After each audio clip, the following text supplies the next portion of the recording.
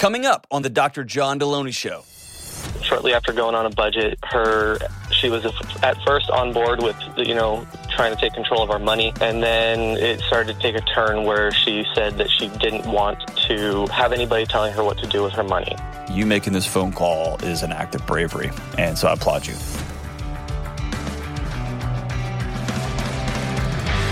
Woo! What's up? This is John with the Dr. John Delony Show. So glad that you're with us. Talk about mental health, relationships, schools, whatever's going on in your life, the madness, the good stuff, whatever's going on. If you want to be on the show, 1-844-693-3291. It's 1-844-693-3291. Love to have you on and walk alongside you with whatever's going on in your life. And so rolling up my sleeves here, man. If you don't get the sleeve roll right, it's just kind of dumb. I don't know, dude. I'm a fashionista. I'm pretty incredible. We should do a segment on how to roll your sleeves up. I have a lot of opinions. Hey, if you don't want to call, go to johndelony.com/ask. That's ASK. johndelony.com/ask. And like we talked about last show, I'm excited to announce 5 new additions. Questions for Humans cards coming out soon. Here's a sneak peek at some of the new decks. We've got multiple decks coming out over the next several months. Some for very specific groups like educators and other places. But the 5 that we're announcing right now, Workplace Edition. So this is like I just started a new job, or I'm a new boss, I'm a new leader, or we're at a retreat and now we're all staring at each other, or we have leadership luncheons or whatever, and I don't like you guys. I don't even know how to talk to you guys. Now I've given you an entry point. And it is very, very lo-fi, very simple, and no apps. And you can tell everybody to put your phones away. Workplace Edition. We have Dating Edition. So we have the cards that the best-selling cards by far are the relationship ones, right? People are married, they've been dating for a long, long time, and we're gonna swan dive into this thing deeper. And I've had couples that are married for 20 years that circle back and like, I did not know this stuff about my spouse, and we laughed and we cried. So these are dating. These are, hey, we're fresh off the internet, so let's meet in person. And now you find yourself over coffee or your first dinner or your third dinner, and you're like, what do we do now?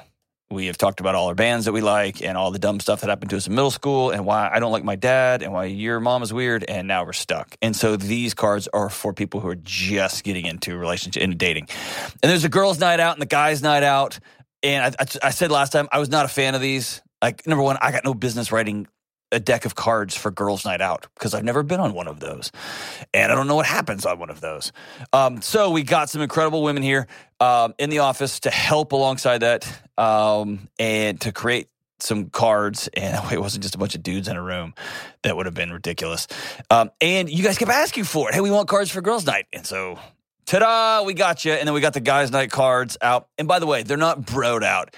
Yeah, bro, these cards are for everybody. So whether y'all are playing Dungeons and Dragons, or whether you're on a camping trip or hunting trip, or whether you are like on, you're doing your weekend deployment for your once a month check-in with your, with National Guard, you can use these anywhere for any group. It's going to be great. And then there's the Parents and Teens Edition. For some reason, teenagers just change languages, and they change smells, and they change everything else. And these cards are designed specifically for parents and teens to begin to communicate with one another in a little bit different way. You can use them when you're driving, for the breakfasts I want you all to take with your kids, all of them. So Workplace Edition, Dating Edition, Girls Night Out, Guys Night Out, Parents and Teens. Go to johndelony.com/humans. You can pick them all up, and they're going to come in a bundle pack also that I'm excited about. So go pick them up. Begin transforming your family tree. Put the screens down and start connecting. So excited. All right, let's go to the phones. Let's go to David in Fresno, California. What's up, David? How we doing? Not as good as I deserve, Dr. John, but I thank you for taking the time to talk to me. You got it, man. So let's get into it, brother. What's up? How can I help? So me and my together and one from a previous marriage. Hey, hold on 1 second. You cut out on me, so back up and do that one over again. Yeah. So me and my wife have been married for 3 years now. We have 2 kids, one together and one from her previous relationship. And recently we've been hitting a point where she seems to be disconnecting from me. A couple months ago, we hit the point that I felt was financial ruin. And the first time in my adult life of 15 years, was late making payment for the house, for rent. And I felt like everything was crushing around me. I discovered Dave Ramsey and the Ramsey Network, and we discussed about going on a budget. Shortly after going on a budget, she was at first on board with, trying to take control of our money.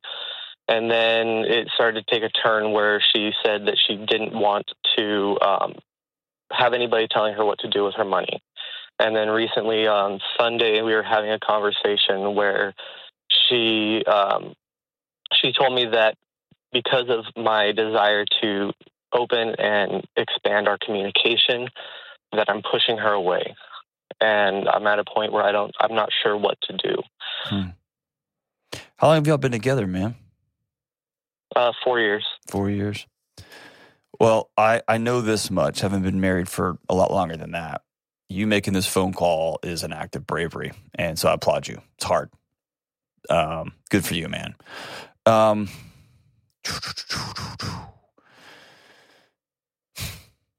Often when couples have these moments, these breakthrough moments. Actually, let me back up. What happened financially?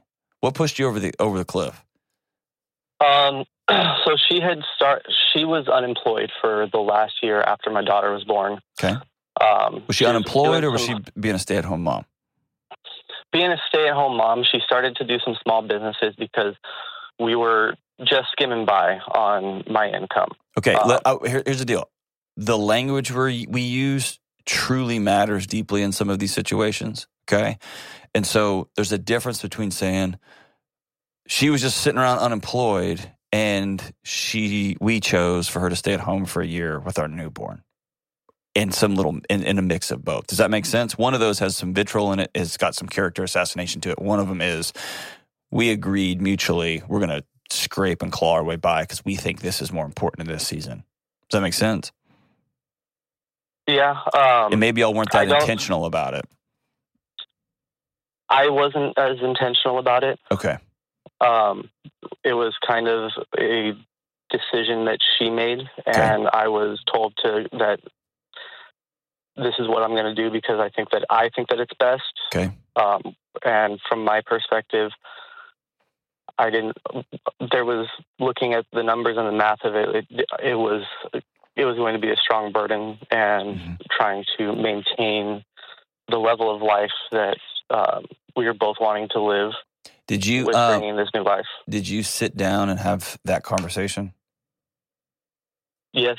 I'm looking at the numbers and I'm scared about what's the next year is going to hold for us.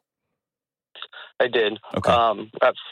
At first, it looked like it could be possible, but then I sat down and we were looking at the numbers for the next year, and I said, with the added expenses of diapers, clothes that are going to be coming every 2 weeks because the baby's not going to stop growing, I don't see how we're going to be able to make this work. And at that point, she said, well, then I'll start making baby clothes. I'll start making bows. And she started that business of hers online, but she wasn't committed to it.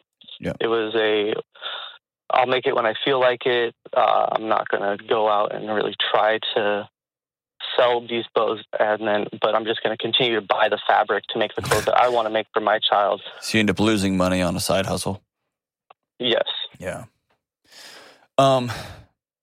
Whenever I hear couples say they can't get on the same page or somebody calls them in your situation, by the way, your situation is very, very common, okay? Often there's a backstory. And the backstory usually, not always, is something like a woman marries a guy who's a schemer. He's always got a plan. If we just do this, then we can get here. And if we can't do that, then we're going to do this. I'm going to buy this car and I'm going to flip it for this. There's always a thing going. So then when things get scary, we're broke. Like you are as a husband. And I've been there, by the way, where you're pacing around at night when your wife and kid are asleep and you have your hands on your knees because you can't breathe. And you're like, I don't know how we're going to do this. I've been there. That's a scary feeling. Am I right? Yeah. So then you get on YouTube and you find Ramsey Solutions, which I work here because I happen to believe it's the best program that exists for walking people through how to deal with your money as a path to freedom. And then the next morning, she wakes up, you're all excited, you tell her all about it. I got this plan, here's what we're going to do. And your excitement wins the day for a few weeks until the reality of it wears off. And it's less about the plan, and it's less about unification, and it's more about how it was pitched, and it's just another scheme in a long line of schemes. And so putting her aside, like I want to set her over for a second, because at the end of the day, the only thing on planet Earth you can control is you, and that you can deal with. Do you have anger issues? Do you have frustration issues? I hear in your voice resentment. I hear in your voice like you're done and now you don't know what to do. Or I hear you in your voice giving up. And it might be financially. It might just be you're exhausted. It might be you're done with the marriage. I don't know where you are, but I can feel it on you. Tell me where you are. I'm getting to the point of burnout. Okay. Between working full time, I was able to get to a point where I got into a job and pursuing a career that I love and I'm super passionate about. And I got excited because I finally went from working in a job for a job and instead of working in a vacation as a vocation. Okay. And what's that job? What are you doing? So I work in a recruitment team. Okay. I do entry-level recruitment specifying in veterans and people with disabilities. Love it. Awesome. And that's good work. That serves everybody, right? That's fantastic. And are you good at it? Yeah. Okay. I came on the team, quickly got recognized on a national level with the company. Cool. For my endeavors in the recruitment and the outreach that we do, creating community engagement across the entire nation between the company and veteran organizations. So, but you have another side to you. What is it? It feels that I feel that I have to handle everything. Why? Who told you have to deal with everything? It's the actions. I come home from work. I pick up my daughter, go home from work, and I have to. Is your daughter at daycare? She stays with family. What does your wife do during the day? She works as a bank teller. So she is working now. Yeah, she got a job a few months ago. She's working as a bank teller. Okay. She gets home shortly after I do, if not maybe just a little bit before, but because of where she works, I pick up my daughter. Okay. It's more cost effective because it's on the way home for me rather than her driving out of her way. Absolutely. And those are I've got memories of picking up my son and taking my son to school, taking my daughter to school that are great memories. Take me here, man. You and I could unpack this for a long time. I want to. Two things I know for sure. One, I'm not getting the full picture here. Okay, I'm not calling you dishonest. There's something else here that's big. The second thing is, it sounds like one of two things is happening. Either, when I say something, I'm not getting the full picture. Either there's something that you have done or that makes you untrustworthy, or a way you respond, or you get angry, or you shut down. There's something here that is contributing to the wedge. And I don't know what it is, and that's a whole other phone call, okay? But I want you to be honest with yourself about what you bring to this. The second part of this is, it sounds like two people trying to do life the way they want it to be done, and without sitting down and mapping out and saying, hey, who are we going to be together? And not about money yet, not about how we're going to raise kids yet, not about what are we doing? Like, what are we building together? Because we're now joined. We're forever in relationship. Even if we got divorced tomorrow, we are forever in relationship because we have a child together. And so who do we want to be? What do we want to become? What do we want to do? And that's a different conversation than, hey, I think I can get us out of debt. Because one of those is a scheme. The other one is, let's change everything. And getting out of debt is a path to freedom and peace in our home that both of you may not have ever known. I don't know your childhoods. And then when you have that conversation and somebody says, I'm out, I don't want to do that. I don't want to dream with you. I don't want to be on the same page. Parenting, like I'm going to raise my kid how I want to raise my kid. I don't want you telling me what to do with my money. I don't care about that. Then we're going to look at things like, are there mental health issues? Are there, does this person just not want to be married to you? And that's a hard reality to face, but we got to face it. Otherwise, everyone just gets miserable and we have to deal with that. You see where I'm headed here? It seems like there are some broad, deep, or I'll just tell you, in my house, we have a money conversation every 2 weeks or so, but for sure 100% every month when we get paid. We have a calendar conversation once a week. What does this week look like? What do you need from me this week? How can I honor you this week? It's going to be deposit week, so I'm going to be busier at work. It's going to be not deposit week. This is recruiting week. This is the end of the month, so we got to get our numbers up. Like it's being a part of one another's flow of life. And if somebody opts out of that, I do not want to participate in life with you. Now we're going to have big, hard conversations about, is this marriage viable? Does that make sense? Yeah, no, it does. Have you had those? What I hear often is people think they've had that conversation and they have not. Not to that level. Okay. It's been more of like a breeze over and like, okay, what are we going to do this week? Well, we've got A, B, C, and D going. Okay, well, I can take care of this. You can take care of that, but not in the depth of. There you go. How can I help support you? Well, and what you just said is beautiful because that's what's happened to relationships all across the country, especially during the pandemic, which is couples became great co-managers of a household. They are not a married couple with intimacy and connection striving to create something beautiful in the world and change family trees. You get the difference there? Hey, I got this task. You get kid. I'll get this. You pick up dinner on the way home. We'll collapse on the couch, watch an episode. Will you do bedtime? I'll get this. I'll do the diaper. And then we repeat. That's a life of co-management. It's a life of misery. And at some point, one of y'all will go looking for connection somewhere else, if not both of you. And it sounds like you guys met. Y'all been dating for 4 years. I mean, y'all, you've known her for 4 years. Then you got married relatively quick, right? And then you had a kid? Yep. Okay. And then you got into the pandemic, and then y'all had some major money issues. And so there's been one crisis after another, and it's hard to get your footing back when you're out to sea and you just can't seem to touch. And you're swimming as hard as you can, and you get one toe down in the water, on the ground, and then you're off back out at sea again.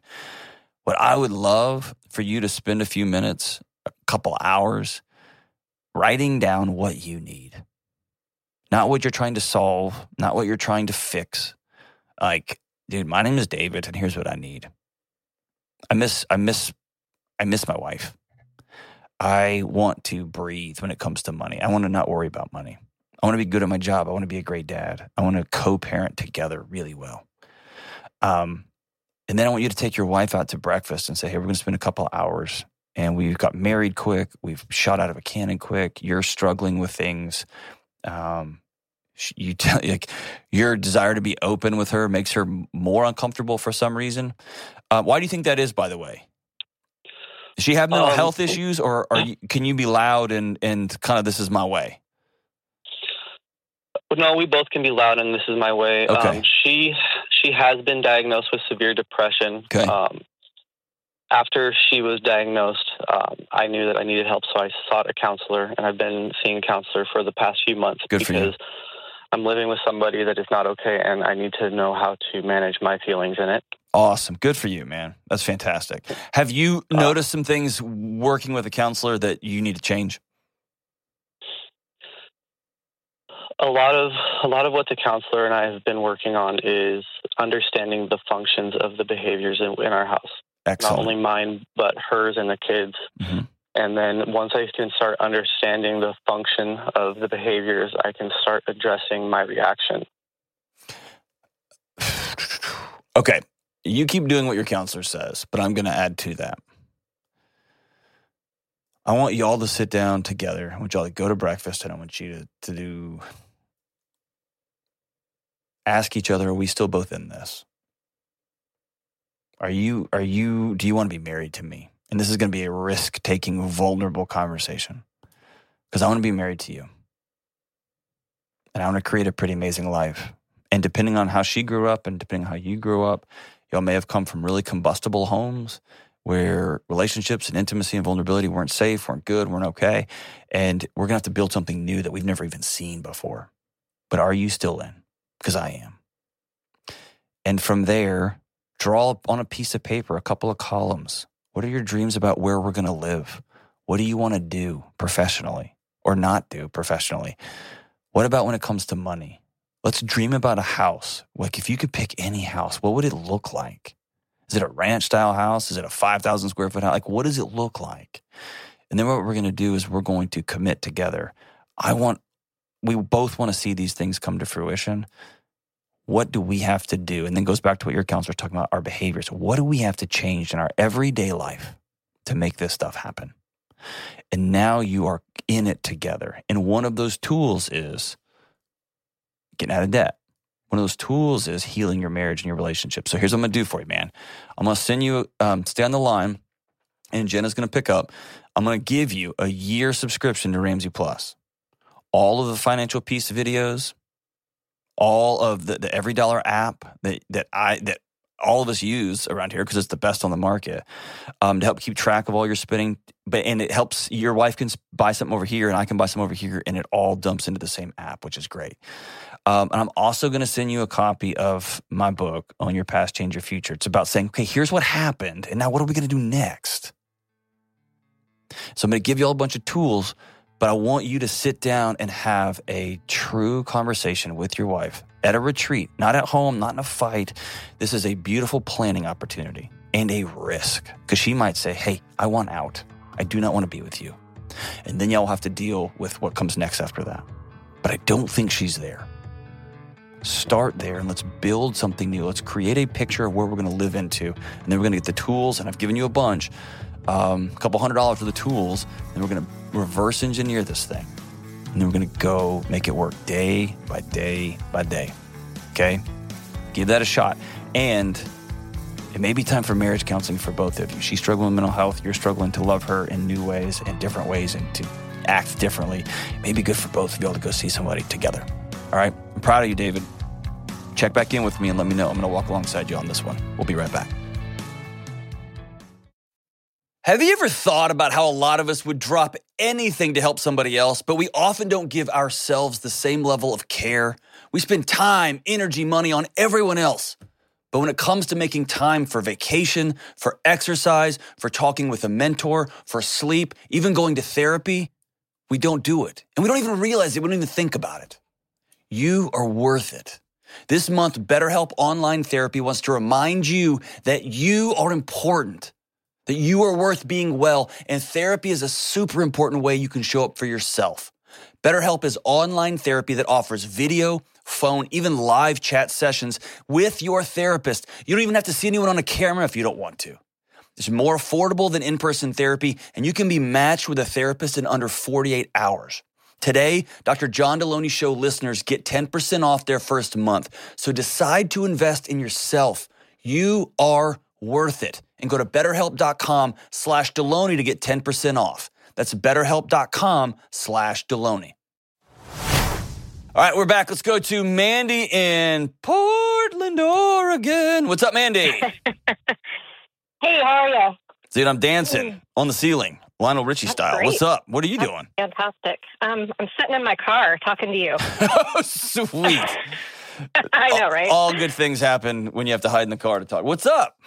Well, yeah. So the topic of discussion is getting ready for school. So I decided to head down the road and have a conversation in peace. A bit of a backstory here, and then kind of the core of our question. I have a 15-year-old freshman.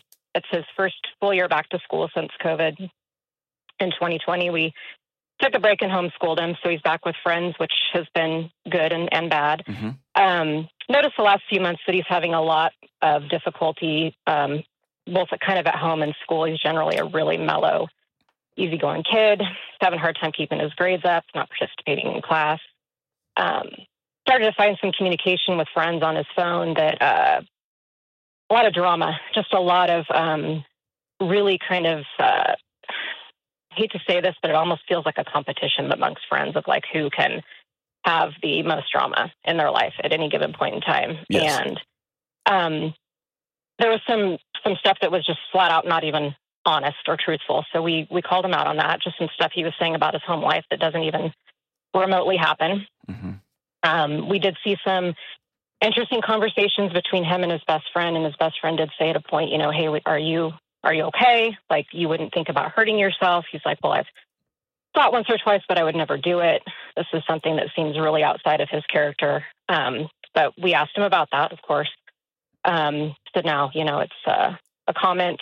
And then he did kind of go into some stuff that I hadn't heard from him before, like he doesn't like how he looks, and he's really thin and tall. He doesn't like his body, and he doesn't like this, and he doesn't like that. Which, you know, understandable. Teenagers, a little bit tough. But as we started digging, we just kept finding more and more things, like just stuff on his phone that he knows he's not supposed to have.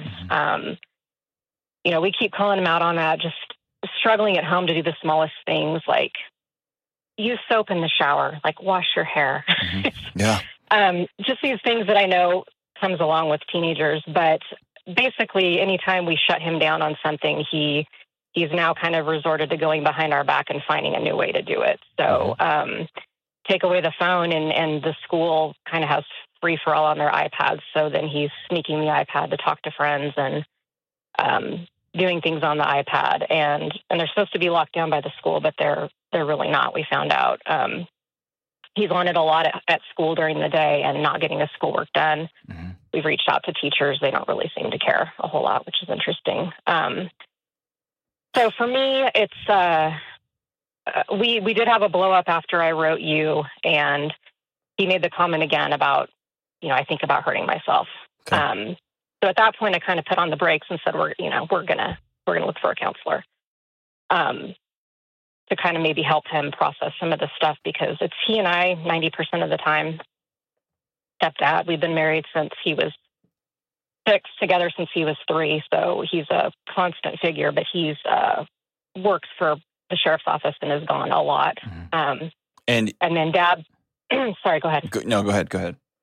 Dad lives close by, but they don't see each other, you know, every week or so. But Dad is great about helping. Like if he's grounded from something, he'll be consistent and follow through on it, but he's not proactive in terms of like, we're going to monitor how much he's on games, and we're going to have some boundaries, and we're going to have some, you know, structure. It's just more like, hey, come on up, and it's kind of a free for all. So I don't feel like that's one more battle that I can't really take on and control. It's not my home up there. I spoke about what I feel is good for our son, but I can't really control that piece. So that's right. We're together a lot, and we're kind of battling all that. But at the end of the day, I'm kind of just trying to navigate through knowing that he's going behind our back and he's doing stuff. He's setting up like hidden gaming accounts. He's thinking his iPad in the middle of the night. He's kind of done all recon that he could come up with. Some of it very creative, but you know, we have some core values in our house with honesty and trust, and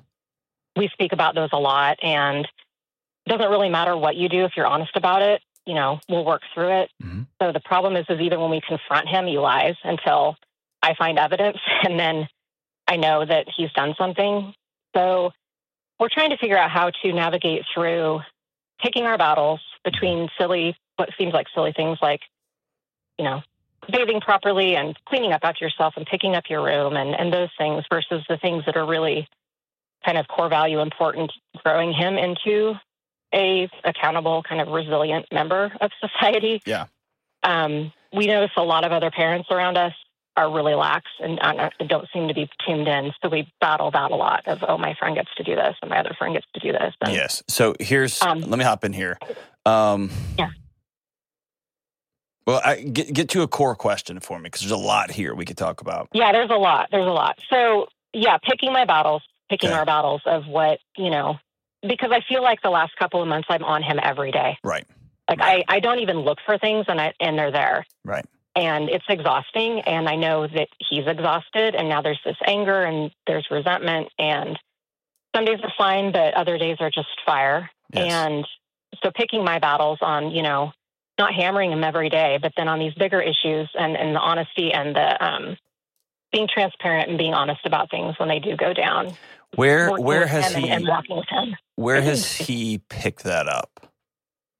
I'm not sure. We've had instances before where he's come clean on stuff, and does you or his dad or his stepdad exaggerate things, get flustered about things, fly off the handle about? No? Okay, so it's just all... I'm not sure at his dad's house. I don't think so. His dad's pretty even-tempered. Okay. I definitely grew up with that, with explosive parents. And so that's a whole other part of this where I'm trying not to be like them. Right. So but I sometimes do I go the other way.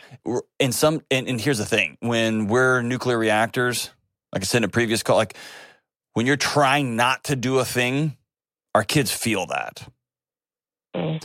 And so it ends up the same. It's less, right, than smashing a counter until, a cabinet until the door falls off. Mm-hmm. But if I'm sitting there raged out, staring at the floor because I'm so mad I can't look at my kid, and I'm saying, I'm not going to yell, I'm not going to yell, I'm not going to hit the counter, I'm not going to bang things, they're still feeling this nuclear reactor inside of me.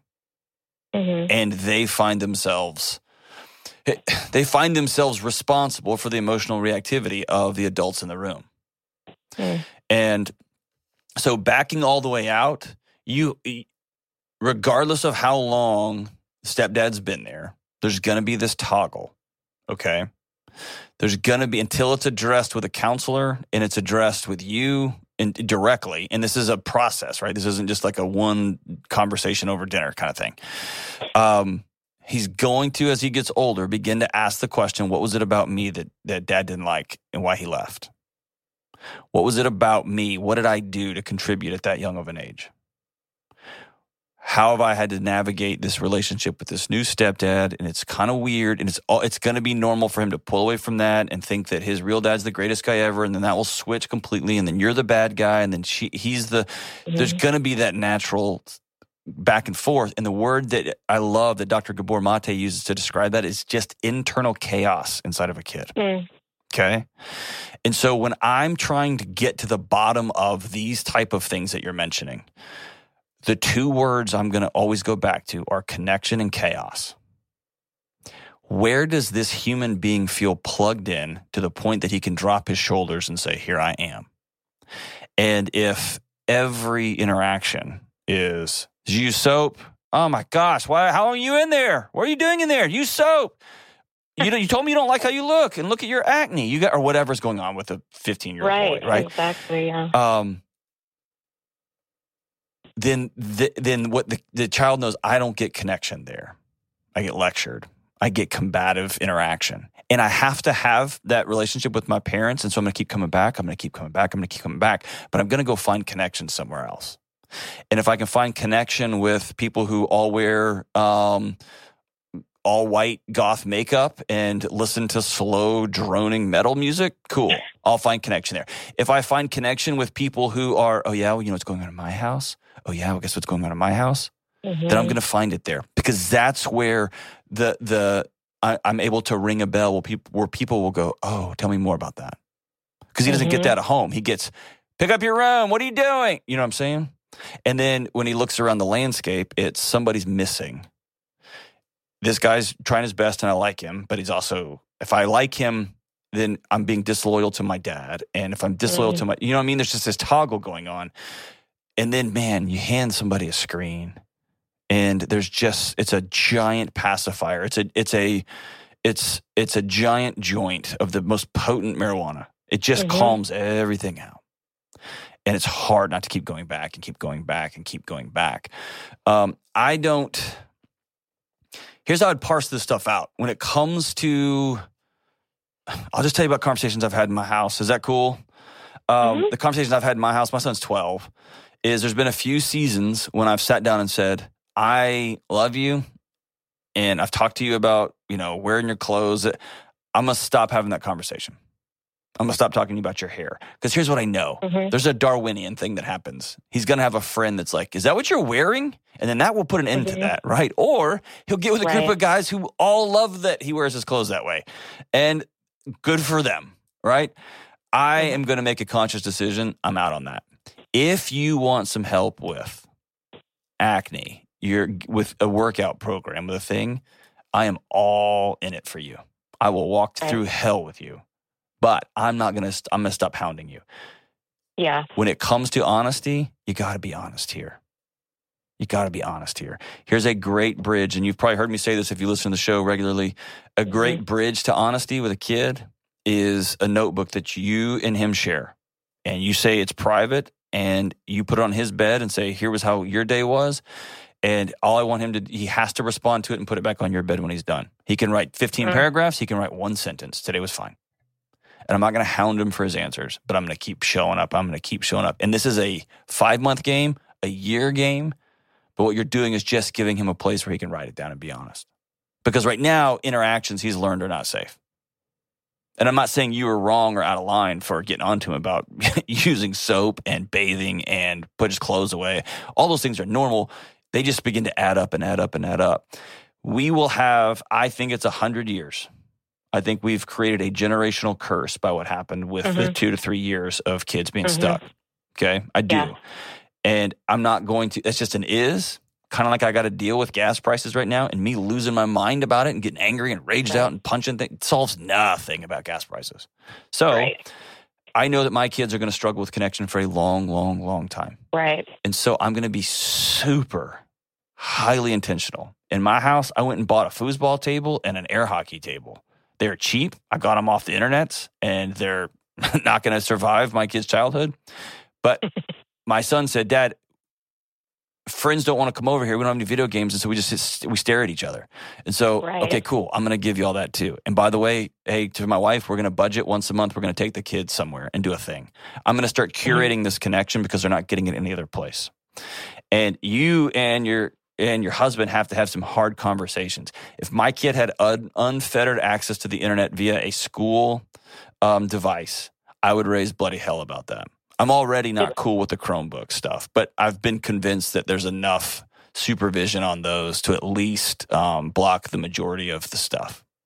Well, what we learned is at the elementary and junior high level, they're really locked down. We had no idea at the high school level. They do nothing. He can go on YouTube. He can do whatever he wanted. Yeah. So it's driving me mad because I send him off to school with this tool that they've given him. Right. And then they call me and say, well, your kid's not doing well in this class because he's not participating. And I'm like, well, here's why. And I would have conversations like, well, then you got to come up with an alternative assignment for my child. And we'll put him through the ARD process. But he will not be on screens because his screens contribute to the following behaviors. And so if you have to go some ADA route, I'm sure there's a path you could take. I don't know, dude. I'm shooting it off the hip here.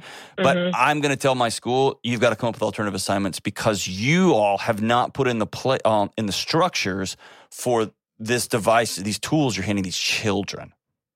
And I'm not going to give my kid unfettered access to all the pornography in the world and all the violence in the world and all of the crazy conspiracy nonsense and all of the fill in the blank. I'm not going to give him access to all the distractions from the actual learning that's going on that takes place between a teacher and a student. And so I need y'all to come up with some alternative things. And your kid is going to hate it. I know that. It's going to feel weird and isolating and whatever. It's the same as saying, hey, when we were kids, you can't go to a party at that kid's house because his parents don't have supervision and they let you all drink. I'm not sending you over there. And, oh, Mom, y'all hate me and whatever. No, I love you so much. I'm going to step in the gap. I'd rather you be mad at me. But that's going to come back to some core values. One of my core values is it's my job to do what I can to help you be safe and to protect your mind and to protect your body. I can't protect you from everything. I had this conversation with my 12-year-old yesterday, actually. You're entering into an age where I can't keep you safe from everything. You're going to have to make some choices. And there's going to be consequences to those choices. And you will always, always, always have a home to come home to. Always. But I think it's important to split down on a piece of paper, and this is your homework assignment. Write down the things that you just hassle him about constantly. Hassle. And then what are the core values? What are the challenges? And then sit him down and say, hey, I've screwed this up. I'm going to quit hassling you. If you don't clean up your room, that's you just telling me that you don't want to play video games. And that's fine. You don't have to. But if you want to play video games, then the choice you're going to make is that you're going to treat my house with dignity and respect. I'm going to quit nagging you about your clothes and your stuff. I'm just going to stop. And when you're ready, I'm all in. I'll help you with the soap stuff. I'll help you with acne stuff. I'll help you with the products. I'll help you with clothes, whatever y'all can do financially. I really want him to have a purpose in your home. Right now, he's purposeless, he's aimless, and he's doing everything he can to connect. And so it's important for you to look him in the eye over breakfast one morning, just the two of you, or maybe you and your husband, or maybe all three, your ex-husband, your husband, and look him in the eye and say, hey, you matter to us. This house doesn't work without you. We love you. And you contribute. You're a part of this thing. Because when he sees no purpose or bigger picture, then he's going to go find one somewhere else. So give him one. Give him a role to play. And go back to those core values and say, we're not going to budge on this. I refuse to budge on honesty. I refuse to budge on integrity, on violence. I'm not going to. I'll fudge on hair product. Have big poofy hair for all I care. And then starts the accountability process. He's going to lean up against those boundaries that you draw and say, are these going to hold? Are they still going to love me? And the answer is going to be yes. But think connection. Where can we get him connected to us, to each other, to his friends? And then where can we pull some of the strings on this chaos? And but he's got to see a counselor. You all got to see a counselor because he's got to heal from the chaos he's been living in for a long, long time. And hopefully y'all can do this healing together. Thank you so much for being brave. Thank you for the call. We'll be right back. Hey, Delony here. It's that time of year where a lot of us are traveling again. I mean, I've been traveling everywhere, flying, driving, living out of hotels, and that's all fun and good for a while, but it can be exhausting. And it can wreck your sleep. That's why there's nothing like coming home to your own bed, especially when you've got a world-class mattress like DreamCloud. DreamCloud mattresses will make a massive difference in the quality of your sleep, which is an absolute game changer, especially when you've been running hard. Right now, DreamCloud is offering their biggest deal ever exclusively for our listeners. When you buy a mattress, you get $499 in sleep accessories plus an additional $250 off. That's a total of $749 in accessories and savings. Listen, if you're not excited to come home to your own bed, it's time to make a change. Visit DreamCloudSleep.com and enter promo code Delony to get your new mattress today. That's DreamCloudSleep.com, promo code Delony. All right, we got one more. Let's go to Brooke in Washington, D.C. What's up, Brooke? Hello, thanks for taking my call. Thank you for calling. What's up? I'm asking for some advice on how to move on from a future that I had planned with an ex-fiance, and the feeling of betrayal and abandonment I have when I never really got any closure from him. Oof. I'm sorry. It's okay. Did he up and flip the switch on you and take off? Well, kind of. He was actually already away because he was on military orders. Mm-hmm. So he just called me and told me all this, that while he was gone, he was away for like 2 months. And during that time, he called me and said that he no longer wanted children, which wasn't a huge deal for me. But he also said that he doesn't believe in God anymore and considers himself agnostic now. Mm-hmm. And that was a bigger deal to me because my faith is important to me. Mm-hmm. And so it just kind of came out of the blue. I was blindsided. He left here in January and told me all this beginning of March, and I haven't seen him since. When he called you, did he end the relationship? No. Or he's like, hey, I still want to get married. I love you. Just we're not having kids, and I don't believe in God right now.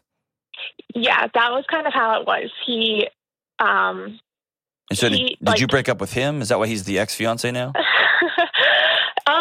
I don't know. I say he broke up with me. He would say that I broke up with him. I think basically I didn't want us to make like a rash decision over the phone. I asked him if he would like go to counseling with me when he got back, but for whatever reason, like over the phone conversations and texting when we weren't together, just one thing kind of led to another. And I kind of told him I wanted to postpone the wedding. And because I didn't think there was any way we could like work through that and still get married. We were supposed to get married in July. Yeah. And so that's what I said. He took that as like I was breaking up with him because I told him he had some furniture at his apartment that was mine. And I told him like, hey, I'll like get my furniture out until we figure this out because I was moving. I was like, I need to move to another apartment and take my stuff, even though I didn't live with him at the time. So, hey, Brooke, I just met you like 2 minutes ago. And it sounds like you broke up with him. And you might regret it. You might know it was the right thing for you and be devastated by it. But all healing starts with ownership of what we do or what was done to us. Yeah. I guess I did. I kind of was the one that ended it because I didn't see how we could like make it work at the time before we even went to counseling or anything. Yeah, and hey, you don't have to explain your boundaries to me. They're your boundaries. One of your boundaries for being married to somebody was I want to be a mom. One of your boundaries for being married to somebody is I want faith to be a central part of my life and our relationship. And somebody you were with who had previously committed to those things changed. Yeah. And so they banged their head up. He put his boundaries out. And suddenly you found yourselves in two neighboring homes that were completely walled off from one another. Yeah. Right? And so what we have to ask ourselves about our boundaries is, are these things fixed for me? Or are, this is going to sound crazy. I used to be obsessed. I used to think the most attractive thing in the world, not the most, but one of the most, top 10, was left-handed, girls who write left-handed. I don't know why. I just have a thing. And I love girls who have lots of tattoos. It's just a thing. Always have since I was a kid. I married a teacher, like an elementary school teacher, a right-handed elementary school teacher. No tattoos, right? And in fact, when my friends first met her, they were like, are you serious? Like, what happened to you? And I was like, no, she's really great. And they're like, I know she's great, but it's not what we had in our head that you would bring home. And we had a lot of jokes that we can't use now because you brought home like a teacher, right? And so I tell you that to tell you, like, I had a boundary. My wife's going to be like this. And then I met the woman who is my wife. And that I had to look at my boundaries that I had drawn that were 19 years old. They were idiotic. And I had to change them because they were dumb. And then there's other boundaries that had she said, hey, I don't, not only do I not share your faith system, but I don't ever want it mentioned in my house. Our kids, if we ever have kids, are not going to have any sort of connection to this. Or you can go do that on your own, but we're not doing that. That would have been a big deal for me. Yeah. And I'll also tell you, I've been through years of my marriage where I've been agnostic. I think the whole thing's just stupid. The whole faith thing's just dumb. The whole thing's ridiculous. And I've had cycles of being really high up on it all and real low up on it all. And now I've settled into a place where I feel really great for like the last 5 to 10 years in what I believe and how I believe it. And it's very, very different than some of my coworkers. It's different than my wife. But we have a common respect for one another. Does that make sense? And so I don't necessarily think that a guy who's on deployment who makes a phone call is suddenly cast himself into stone. It tells me that there's something deeper in this relationship. Yeah. And my guess is you could pull something apart that things weren't okay when he left at some shape, form, or fashion. Is that true? Or tell me I'm out to lunch. You can say, no, it was perfect until he left. I mean, I thought it was really good. And when he went out there, he just kind of stopped communicating with me like he normally would. And so, like, I kind of did push the issue. I was like, what's going on? Mm-hmm. And he told me, like, he didn't want to tell me because if he did, he knew I would break up with him. And so, like, I kind of, eventually he did, obviously. Sure. And my guess is there's more to that story. Yeah. My guess is there's more. That either he told you or that he hasn't told you, but you kind of know. That's my guess. Maybe, again, he could be sitting here and be like, no, dude, it was just those two things. I mean, I didn't really know. I knew he wasn't, like, as strong in his faith as I was. Mm-hmm. But before he left, he was like, oh, I can't wait till, like, when we get back, we'll, like, look for a church together. Because we both had moved to a new state. Sure. He's like, we'll look for a church together. We'll find a place that we both like. And so is he on deployment? Is he on deployment now, or is he just in another city? No, he was just in another city for just 2 months. So is he back home now? Yes. Okay. Have y'all gone out? No, he will not see me. Oh, he won't talk to you anymore. Okay. Is he heartbroken or is he done? We talked for a little while, Mm-hmm. just like on the phone and texting. But he says that he can't do that anymore because it's just harder on him. Sure. Like, he never wanted to meet up with me because he said he knew that if he saw me, he would just want to, like, tell me basically what I wanted to hear, mm-hmm. and say he would go to church with me and believe in God for me and all these mm-hmm. things. And he's like, and that's not fair to you. And so I don't think he wasn't really done. He was just like, it sounds, you know what it sounds like? Mentally, he couldn't take it. It sounds like in a sideways way. However different I would have done it, it sounds like he was trying to honor you. Yeah. And I mean, that's what he said the whole time. He's like, this is me telling you all this was the most selfless thing I could do because I didn't want you to marry me and then resent me. There you go. And again, if he was sitting here, I'd be like, dude, I would have done this a different way. But he didn't call me and ask me. And so to get back to your original question, you have a picture in your head of July. And you have a picture of your head of August and September. And you have a picture of your head of little knuckleheads running around and him coming home in his uniform and them meeting him at the door.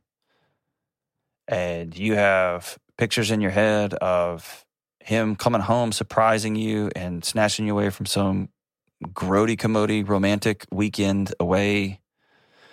You've got pictures in your head of all that stuff. And so when you grieve the loss of somebody, whether they pass away, whether they break up with you, whether they leave you, you have to deal with all of these pictures. You had plans with this dude, right? Yeah. And it's something you can't skip over. You can't run around it. There's no hacks. You've got to grieve it. Even to the point where you see something funny and you immediately pick up your phone to text the meme to him. Mm-hmm. Because that's the next place, right? Or when someone knocks on the door, you instantly, your body knows he's on the other end of that door, even though he's not. Right? Yeah, and I felt like I've grieved it. I don't know. I felt like I went through the whole grieving process, and then I'm like, it just cycles back. Like I felt better for a little bit, mm-hmm. and then just something small will remind me of him, and I'm like back at the beginning. That's right. And like part of me was like, I really miss him, and a lot of me still just wants to be with him and just be like, it's okay. I can accept that you don't believe what I believe, and we can make it work. Mm-hmm. But he didn't really seem willing to do that either. Like he's just like, no, that's not fair to you. Mm-hmm. And that honestly is what makes me think there's bigger things to talk about here. And that's, I mean, there is, but I'm right. I'm confident there's more to this story. And so let me say this. Just because you miss him doesn't mean that being separated is not the right thing. Yeah. Okay. And just because you hurt really, really bad and now you're questioning your own boundaries, doesn't mean that you weren't right. And both people in a situation like this, as heartbreaking as it is, both of you can be right and end up apart. You know what I mean? And Hollywood told us that's not how that's supposed to go. You know? And Right. so you mentioned something important that I want to touch on. I think of the grief process as a spiral, and it loops back. And when it loops back and I miss him, I'm not going to grab a drink. I'm not going to immediately turn on Netflix or pick up my phone to start scrolling something. I'm going to sit for 5 minutes. Okay. Just going to sit. I miss that dude. Okay. This hurts. I miss him. Yes. And I feel like I've really, I don't know. I also feel like I hurt him because, I mean, he has dealt with issues of abandonment before, and he said he felt like I abandoned him. And so you have some guilt there. You have some guilt there. Yeah, and then he also said, like, through this whole process, he's just been pushed further away from what his faith, what he had or what his faith was. And you got to be careful because now he's projecting himself onto you. He's making choices about those things now, right? Mm-hmm. He's choosing to not see you and to not have closure. He's choosing to he chose to dump a lot on you on the phone, and he chose not to receive your return dump back on the phone, right? So comes a point when if he wants to walk away from his faith even faster, great. He's choosing that. That's not something you made him do. Right. If he chooses to not talk to you because talking to you hurts so bad, that's hard to hear. And it's important to go, and I said it's a spiral. So what happens, what I've seen happen over and over with folks is it loops back, and every time it loops back, if I'll sit in it for a second, for 5 minutes, for 10 minutes, the next time it loops back, it's still there, but it hurts a little bit less. And then it hurts a little bit less. Where I see most people get hung up is they don't want to let go. Yeah. That's what I'm having trouble doing. And that means you haven't grieved it yet, right? You've hurt. You've been in pain. But grieving is the process of acknowledging reality. This is the way this is. And then asking yourself that scary, terrifying question, what do I do next? Right? And you've been connected to a guy that's probably a pretty good guy, and he's definitely strong. He's got all the good character, all the stuff, but it's been an anchor point for you. And now it's a matter of what's next. I wish there was an easy way. I wish I was like a biohack. All that's just nonsense. There's one way through it. One other thing I'll recommend to you, Brooke, is you have to have other people with you while you're grieving. Grief demands a witness, as the great David Kessler says. You got to have other people with you. So you got to have girlfriends that you hang out with, that you're honest with, that you say, hey, I'm just not doing okay today, that you text, today's a low day. I miss him. Or today's a great day. Let's go out. Let's go do something fun, right? Or I don't feel like going out, but I'm going to go anyway because I'm going to end up having a good time with these 2 or 3 or 5 or 6 girlfriends, whatever. But make sure you've got friends that you're connecting with. Stay on the line. Jenna's going to send you a copy of my new book, Own Your Past, Change Your Future, and it will walk you through the grieving process. There's a whole chapter on grief and what do I do next. I also think it's in this situation. I know there's more to this story, and man, I'd love to unpack it if we had time. I think it's worth saying, hey, when you're ready, breakfast is on me. And I'll meet you at any IHOP or Denny's in the area. We'll meet at 10 o'clock in the morning on a Saturday. It's on me when you're ready. I'd love to talk. And you can send that in a handwritten letter, not a text message, a handwritten letter. Just say, hey, I'd love to talk with you. I miss you. And I know you're hurting, but one day when you're ready, I'll be ready too. So sorry. I wish I had some big fancy dust I could sprinkle over this one, but this one's going to hurt for a while.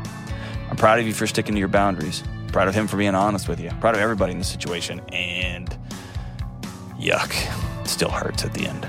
We'll be right back. All right, as we wrap up today's show, it is a heavy show. This is heavy, right? Man.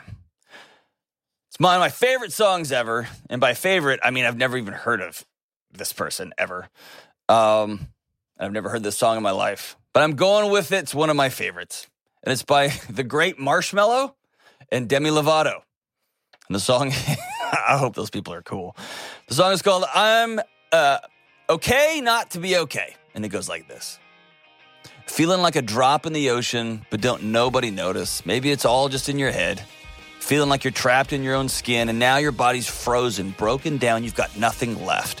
When you're high on emotion and you're losing your focus and you feel too exhausted to pray, don't get lost in the moment or give up when you're closest. All you need is somebody to say, it's okay not to be okay. When you're down and you feel ashamed, it's okay not to be okay. All right, I take that back. That's a good tune, man. Well done, everybody. Hey, we'll see you soon on the Dr. John Deloney Show. Coming up on the next episode. He had an affair about 10 years ago, and I told him if he had ever cheated on me again, I would leave him for good. And recently, he got fired for sexual harassment at his job. Can I ever trust him again? Forgiveness is for you. It's not for him. Forgiveness is you holding this brick that he placed in your hands. A brick of infidelity, a brick of lack of trust, a brick of dishonesty. And forgiveness is you setting that down and saying, I'm not carrying your stuff anymore. Okay, so I got married in November. This is my second marriage. Okay. We don't live together. Why don't y'all live together? Because the housing market is still high here. We're just kind of sitting and waiting. I guess y'all get together for weekend hookups or whatever, but like this isn't a marriage.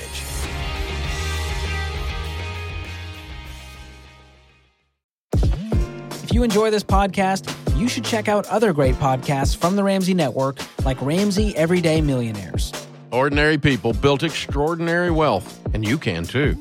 On Everyday Millionaires, you'll learn how millionaires live on less than they make, avoid debt, invest, and are disciplined and responsible. Listen to Everyday Millionaires wherever you listen to podcasts.